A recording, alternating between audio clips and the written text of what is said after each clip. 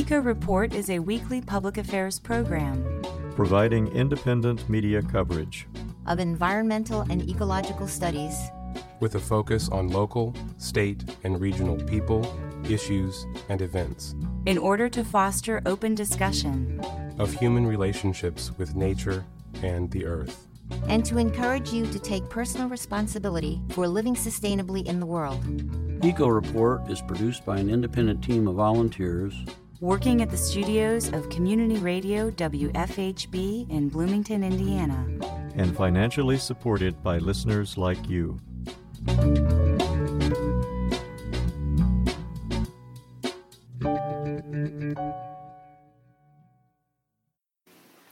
Hello, and welcome to Eco Report. For WFHB, I'm Juliana Daly. And I'm Patrick Callanan.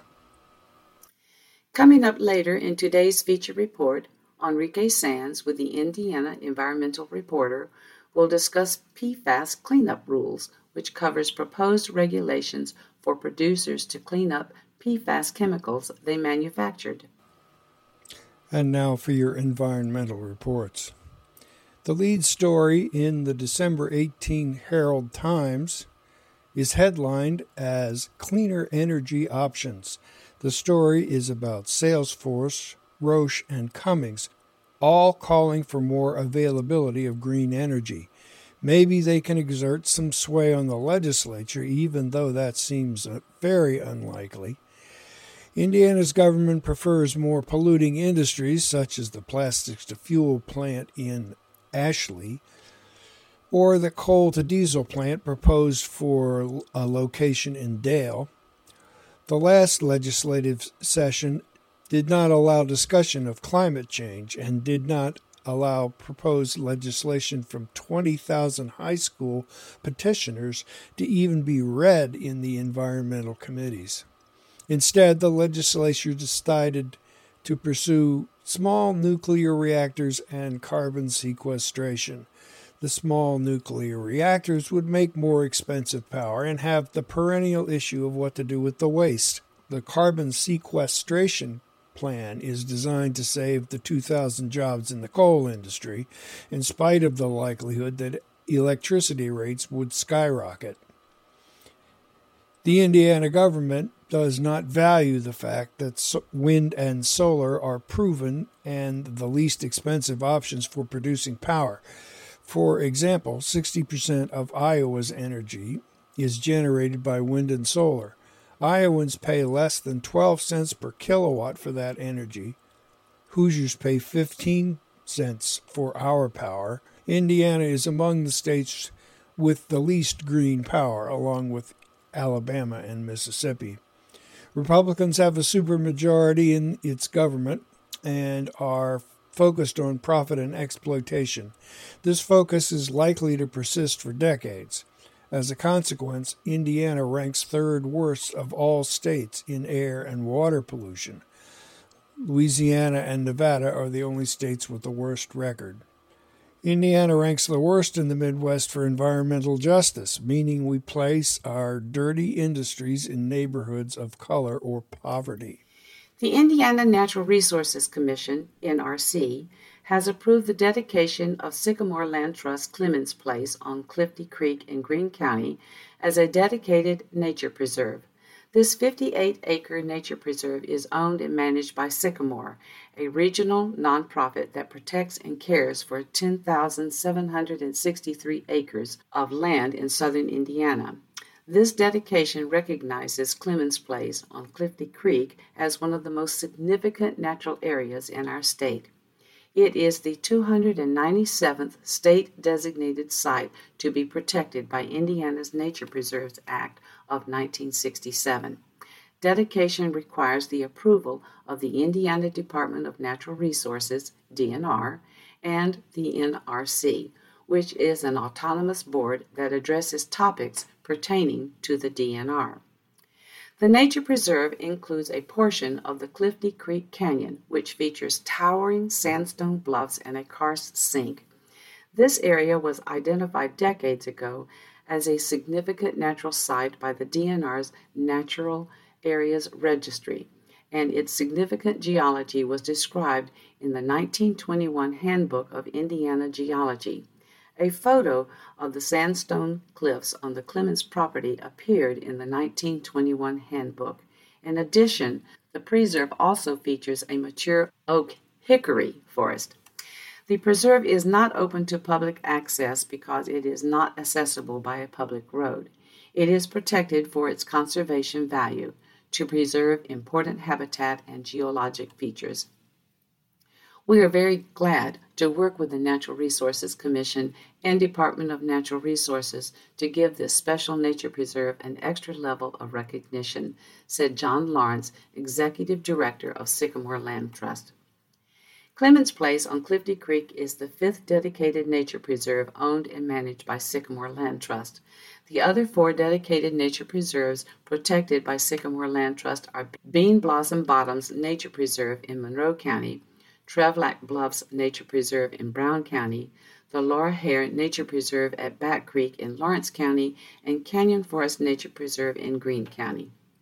The late Bill Clemens, Jr., who gave his family land to Sycamore in 2011, said that donating the Clemens Place on Clifty Creek to Sycamore Land Trust gave me a meaningful way to honor members of my family who settled on the land before the Civil War, as well as to ensure the land would be appropriately managed and contribute to the Trust's goal of preserving Indiana's landscape. Scrub Hub, a part of the IndyStar operation, monitors various environmental issues and recently published a story on emissions. They found that as a state, we are one of just 10 that emitted nearly half of the country's carbon dioxide. As a whole, Indiana emitted nearly 185 million metric tons of greenhouse gases, or those that contribute to climate change, in 2020. That's the most recent data available from across all sectors. Who within Indiana are the state's biggest emitters of greenhouse gases, including carbon dioxide, methane, and nitrous oxide, and others? It may come as no surprise, but it's a lot of industry, particularly the power and manufacturing sectors. But just how much are they putting out there? When accounting for all greenhouse gas emissions in Indiana, the 3 main sectors, from the biggest to smallest, are electric power production, industry, and transportation. Being the crossroads of America, transportation makes up a good chunk of Indiana's emissions. Still, it accounts for only 20% of the state's total greenhouse gas releases in 2020.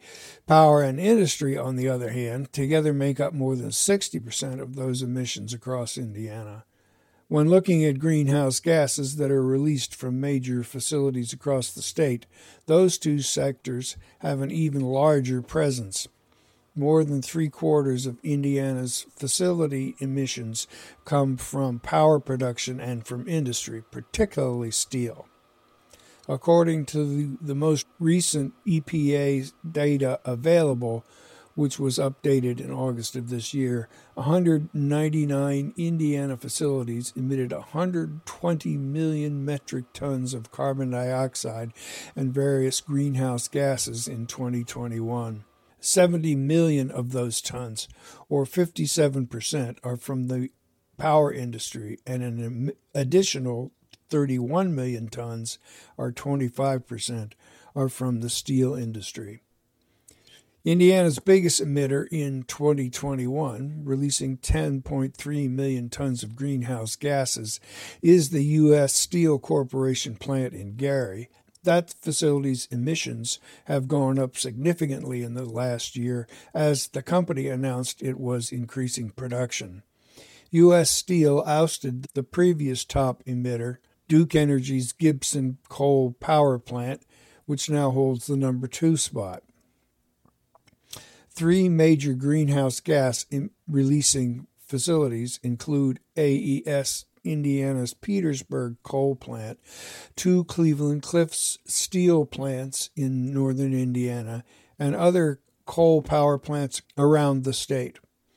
Of the top 10 greatest emitters, 9 of them are either power plants or steel makers.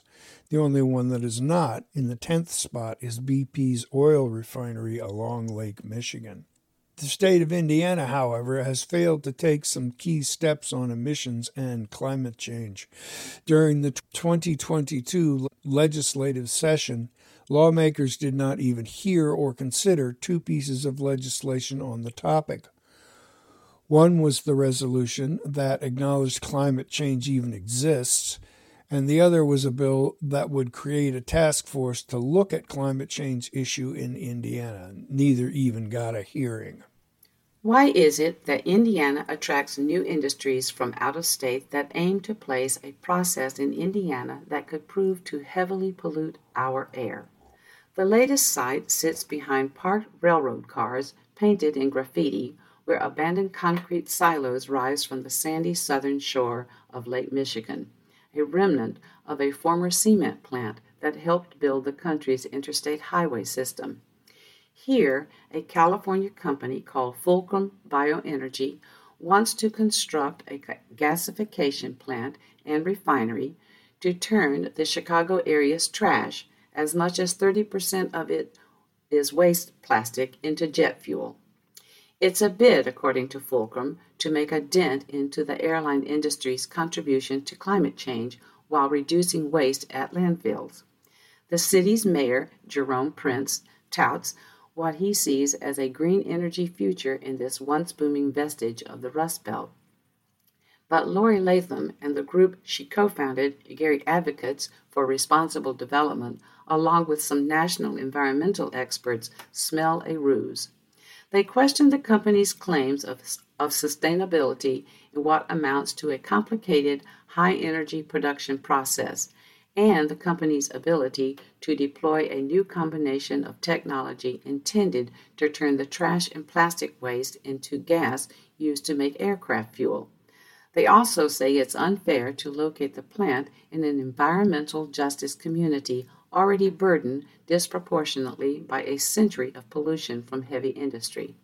Quote, "We use the term greenwashing, where they make things seem like they're green technologies when they're really not," end quote, said Latham, a Gary native who works in business development for an engineering firm and also is chairwoman of the Environmental Justice and Climate Committee of Gary's branch of the NAACP, the nation's oldest civil rights organization.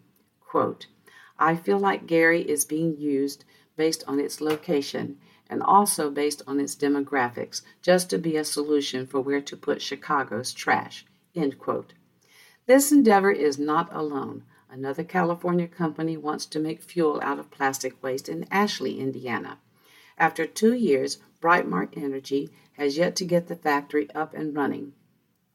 Environmentalists say pyrolysis requires too much energy, emits greenhouse gases and pollutants, and turns plastic waste into new, dirty fossil fuels.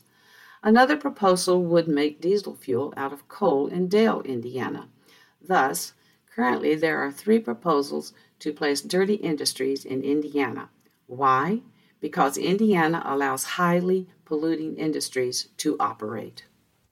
The investment management firm, the Vanguard Group, is walking out of the world's largest climate finance alliance, marking the coalition's biggest defection to date as U.S. Republicans step up their threats against firms deemed hostile towards the fossil fuel industry. Vanguard's decision followed a considerable period of review, according to the company's statement Wednesday. Vanguard is withdrawing from the Net Zero Asset Managers Initiative, which represents some 550 members with roughly $150 trillion of assets in total. Vanguard was concerned that they might face growing legal risks for appearing to avoid carbon-intensive sectors. Vanguard indicated its position rested in a desire to maintain the freedom not to restrict its investment options. Indiana Attorney General Todd Rokita is among the leaders of a multi-state effort to stop companies like Vanguard from investing in ventures which put an emphasis on environmental, social, and governance issues. The group said such strategies are designed not to maximize financial returns for clients, but rather to impose social and economic agendas. Quote, Vanguard's involvement in this leftist vendetta held the potential to cause harm to Hoosier investors and energy consumers, affecting everything from retirement accounts to electricity bills, end quote, Rokita said in a written statement. Quote, by working together, fellow like-minded attorneys general and I have achieved an important win for free enterprise on behalf of our states, end quote. GOP politicians have made clear that they plan to ratchet up their attacks on firms suspected of being anti-oil. House Republicans are set to hold congressional hearings on the subject, while a number of anti-environment bills will soon be introduced in states across the country. Fossil fuel companies reported record profits in 2022, including coal, which experienced a downward turn for about a decade before a brief resurgence in 2021 when coal became the largest source of electricity generation in 15 states due to high natural gas prices. One of those states is Indiana, where coal makes up about 64% of the total energy produced and about 26% of the energy consumed in the state. According to the Indiana Department of Natural Resources, the state's mining industry, including coal, supports about 2,500 jobs and adds about $750 million to the state economy. Coal has had an outsized influence on state lawmakers and officials via hundreds of thousands of dollars in direct political donations. Lawmakers and officials, in turn, work to protect the industry despite its effect on the climate and its diminishing economic prospects. Congress has proposed $1 billion to help poor countries cope with climate change, a figure that falls significantly short of President Biden's promise that the United States will spend $11.4 billion annually by 2024 to ensure developing nations can transition to clean energy and adapt to a warming planet. The money is part of a sprawling $1.7 trillion government spending package that lawmakers made public early Tuesday and are expected to vote on this week. Democrats had sought a $3.4 billion for various global climate programs, but Republicans squashed what they called radical environmental and climate policies in the spending bill. The Republicans are poised to assume control of the House in January, further dimming prospects for additional climate funds for at least the next 2 years. The setback for Mr. Biden comes a month after he appeared at the United Nations climate talks in Egypt, where he promised to deliver financial help to developing nations that are suffering from the impacts of a climate crisis for which they are ill-prepared and did little to cause. The climate crisis is hitting hardest those countries and communities that have the fewest resources to respond and to recover, Mr. Biden told the gathering. These COP meetings continue to urge members to strive toward limiting warming to 1.5 degrees Celsius. The meetings are swamped by lobbyists from the fossil fuel industry who favor the 1.5 degree target because they want society to believe it's achievable at any time. Most climate scientists conclude that that option was ruled out 10 years ago. Most scientists say a more likely range is 3 to 5 degrees Celsius by 2100. That will mean ocean levels could be 50 feet higher by 2300. A ban on goods imported by the U.S. from the Xinjiang region in China due to concerns over forced labor has impeded imports of solar panels, putting solar installations in the U.S. on course to drop by almost a quarter this year, according to this year's U.S. Solar Market Insight Report, released by the Solar Energy Industries Association and energy research and consultancy group Wood Mackenzie. And now Enrique Sanz with the Indiana Environmental Reporter will discuss PFAS cleanup rules, which cover proposed regulations for producers to clean up PFAS chemicals they manufactured.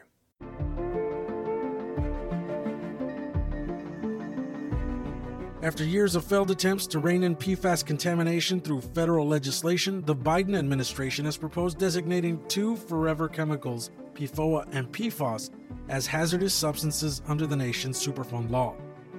The designation would help track the use of chemicals and their spread and would also force the companies that use them to be responsible for their cleanup. But those companies argue that the Biden approach is the wrong legal tool to use for the cleanup, and that the designation would be too costly and lead to unforeseen consequences.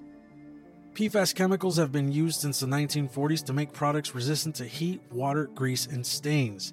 They are more commonly known by their name brands like Teflon, Gore-Tex, and Scotchgard. After decades of almost unregulated use, the man-made chemicals can now be found almost everywhere in the environment, from the soil used to grow crops for human and animal consumption to rainfall in the Arctic Ocean. The chemicals can also be found in the bloodstream of about 95% of Americans, where it stays for about 5 years. Thousands of PFAS chemicals exist, but only a few, like PFOA and PFOS, have been thoroughly studied. Use of and exposure to those chemicals have been linked to an increased risk of kidney or testicular cancer, liver damage, increased cholesterol levels, decreased vaccine response in children, increased risk of high blood pressure or preeclampsia in pregnant women, decrease in birth weight, and other health problems. The health problems associated with PFAS chemicals are creating a $63 billion a year economic burden for Americans, including medical bills and reduced worker productivity across a lifetime. The EPA is charged with carrying out the Superfund law, officially called the Comprehensive Environmental Response, Compensation, and Liability Act of 1980. EPA Administrator Michael Regan said the designation is based on significant evidence that PFOA and PFOS may present a substantial danger to human health or welfare and the environment. Environmental groups like Sierra Club and Earth Justice welcomed the proposal, saying it would help hold polluters accountable for decades of pollution. The companies that use PFAS products and the trade organizations that represent them oppose the proposal, saying the designation would result in cleanups too expensive for companies to afford and cause ripple effects throughout the industries that support them. The variety of industries opposed to the rule gives a clue about the extent of PFAS use in the U.S. National trade organizations like the U.S. Chamber of Commerce, National Mining Association, American Chemistry Council, and the American Petroleum Institute are joined by the International Car Wash Association, the American Farm Bureau Federation, the International Association of Fire Chiefs, and other groups in opposition to the proposal, mainly citing the direct and indirect costs of carrying out the cleanups. A study sponsored by the U.S. Chamber of Commerce found PFOA and PFOS Superfund sites could cost companies between $700 million and $800 million a year. The Indiana Chamber of Commerce and 20 other commerce organizations have asked for the proposal to be withdrawn, citing, among other things, potential liability. Local governments and organizations representing state and local utilities also opposed the proposed designation. The City of Columbus, American Water Works Association, American Public Works Association, the Association of State Drinking Water Administrators, and others argue that the sources of the PFAS contamination should be responsible for the cleanup.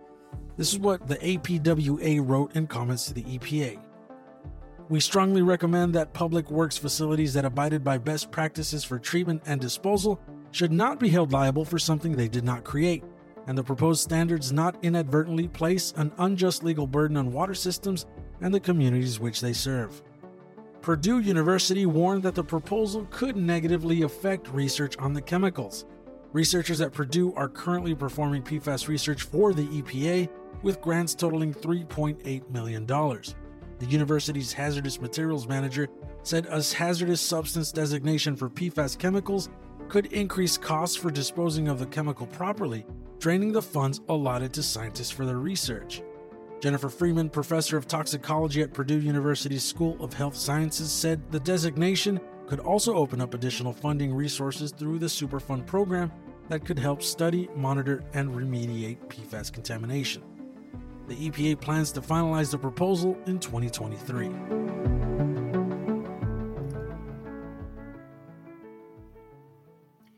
For Eco Report, I'm Juliana Daly. And I'm Patrick Callanan. Here at Eco Report, we are currently looking for reporters, engineers, and segment producers. Our goal is to report facts on how we're all affected by global climate disruption and the ongoing assaults on our air, land, and water.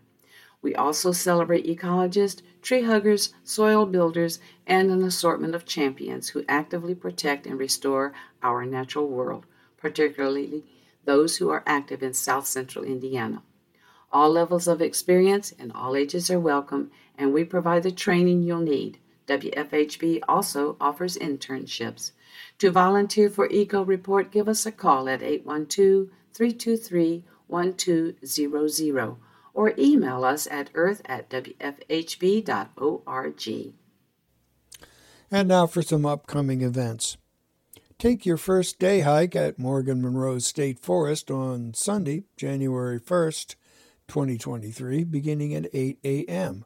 Meet at the Walls Shelter for this approximately 1-mile hike on a paved trail. You will leave the shelter and return to the shelter. Wear comfortable shoes. You can also take a first day long hike at Spring Mill State Park on Sunday, January 1st, 2023, from 9 to 10 a.m. Join the naturalists at the Lakeview Activity Center for a hike around the lake on Trail 5. It is 1 mile long and partially rugged. You can enjoy hot chocolate and cookies at the end of your hike. The 10th annual First Day Trail Run and Walk will take place at the Fairfax State Recreation Area at Monroe Lake on Sunday, January 1st, 2023, beginning at 3:30 p.m.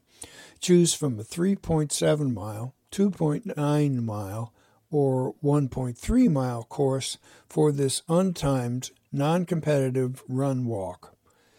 Ring in the new year as you cross the finish line. Register at bit.ly/firstdayrun2023. Whooper Wednesday will continue every Wednesday at the Goose Pond Fish and Wildlife Area until February the 8th. Meet at 9 a.m. for a morning bird walk to spot Goose Pond resident winter birds, including the endangered whooping cranes. Dress for the weather. Take the Wolf Full Moon hike at Brown County State Park on Friday, January 6, 2023, from 5:30 to 7 p.m. Hike on Trail 7 around Lake Ogle to learn the history and lore of the Wolf Full Moon. Trail 7 at night is considered rugged and is 1.2 miles long. Eco Report is brought to you in part by MPI Solar, a Bloomington business specializing in solar hot water, solar electricity, and solar hot air systems. MPI Solar designs and installs solar power generation systems that encourage independence and individual responsibility. Found locally at 812-334-4003 and on the web at mpisolarenergy.com. This week's headlines were written by Norm Holy and Kate Hammel with the Sycamore Land Trust. Our feature was prepared and presented by Enrique Sands with the Indiana Environmental Reporter. Our script today was assembled by Juliana Daly and edited by yours truly, Patrick Callanan. Juliana Daly compiled our events calendar. Yours truly, Patrick Callanan, produced today's show and edited its audio. For WFHB, I'm Juliana Daly, and we would like to wish you all a safe and happy new year. And I'm Patrick Callanan. And this is Eco Report.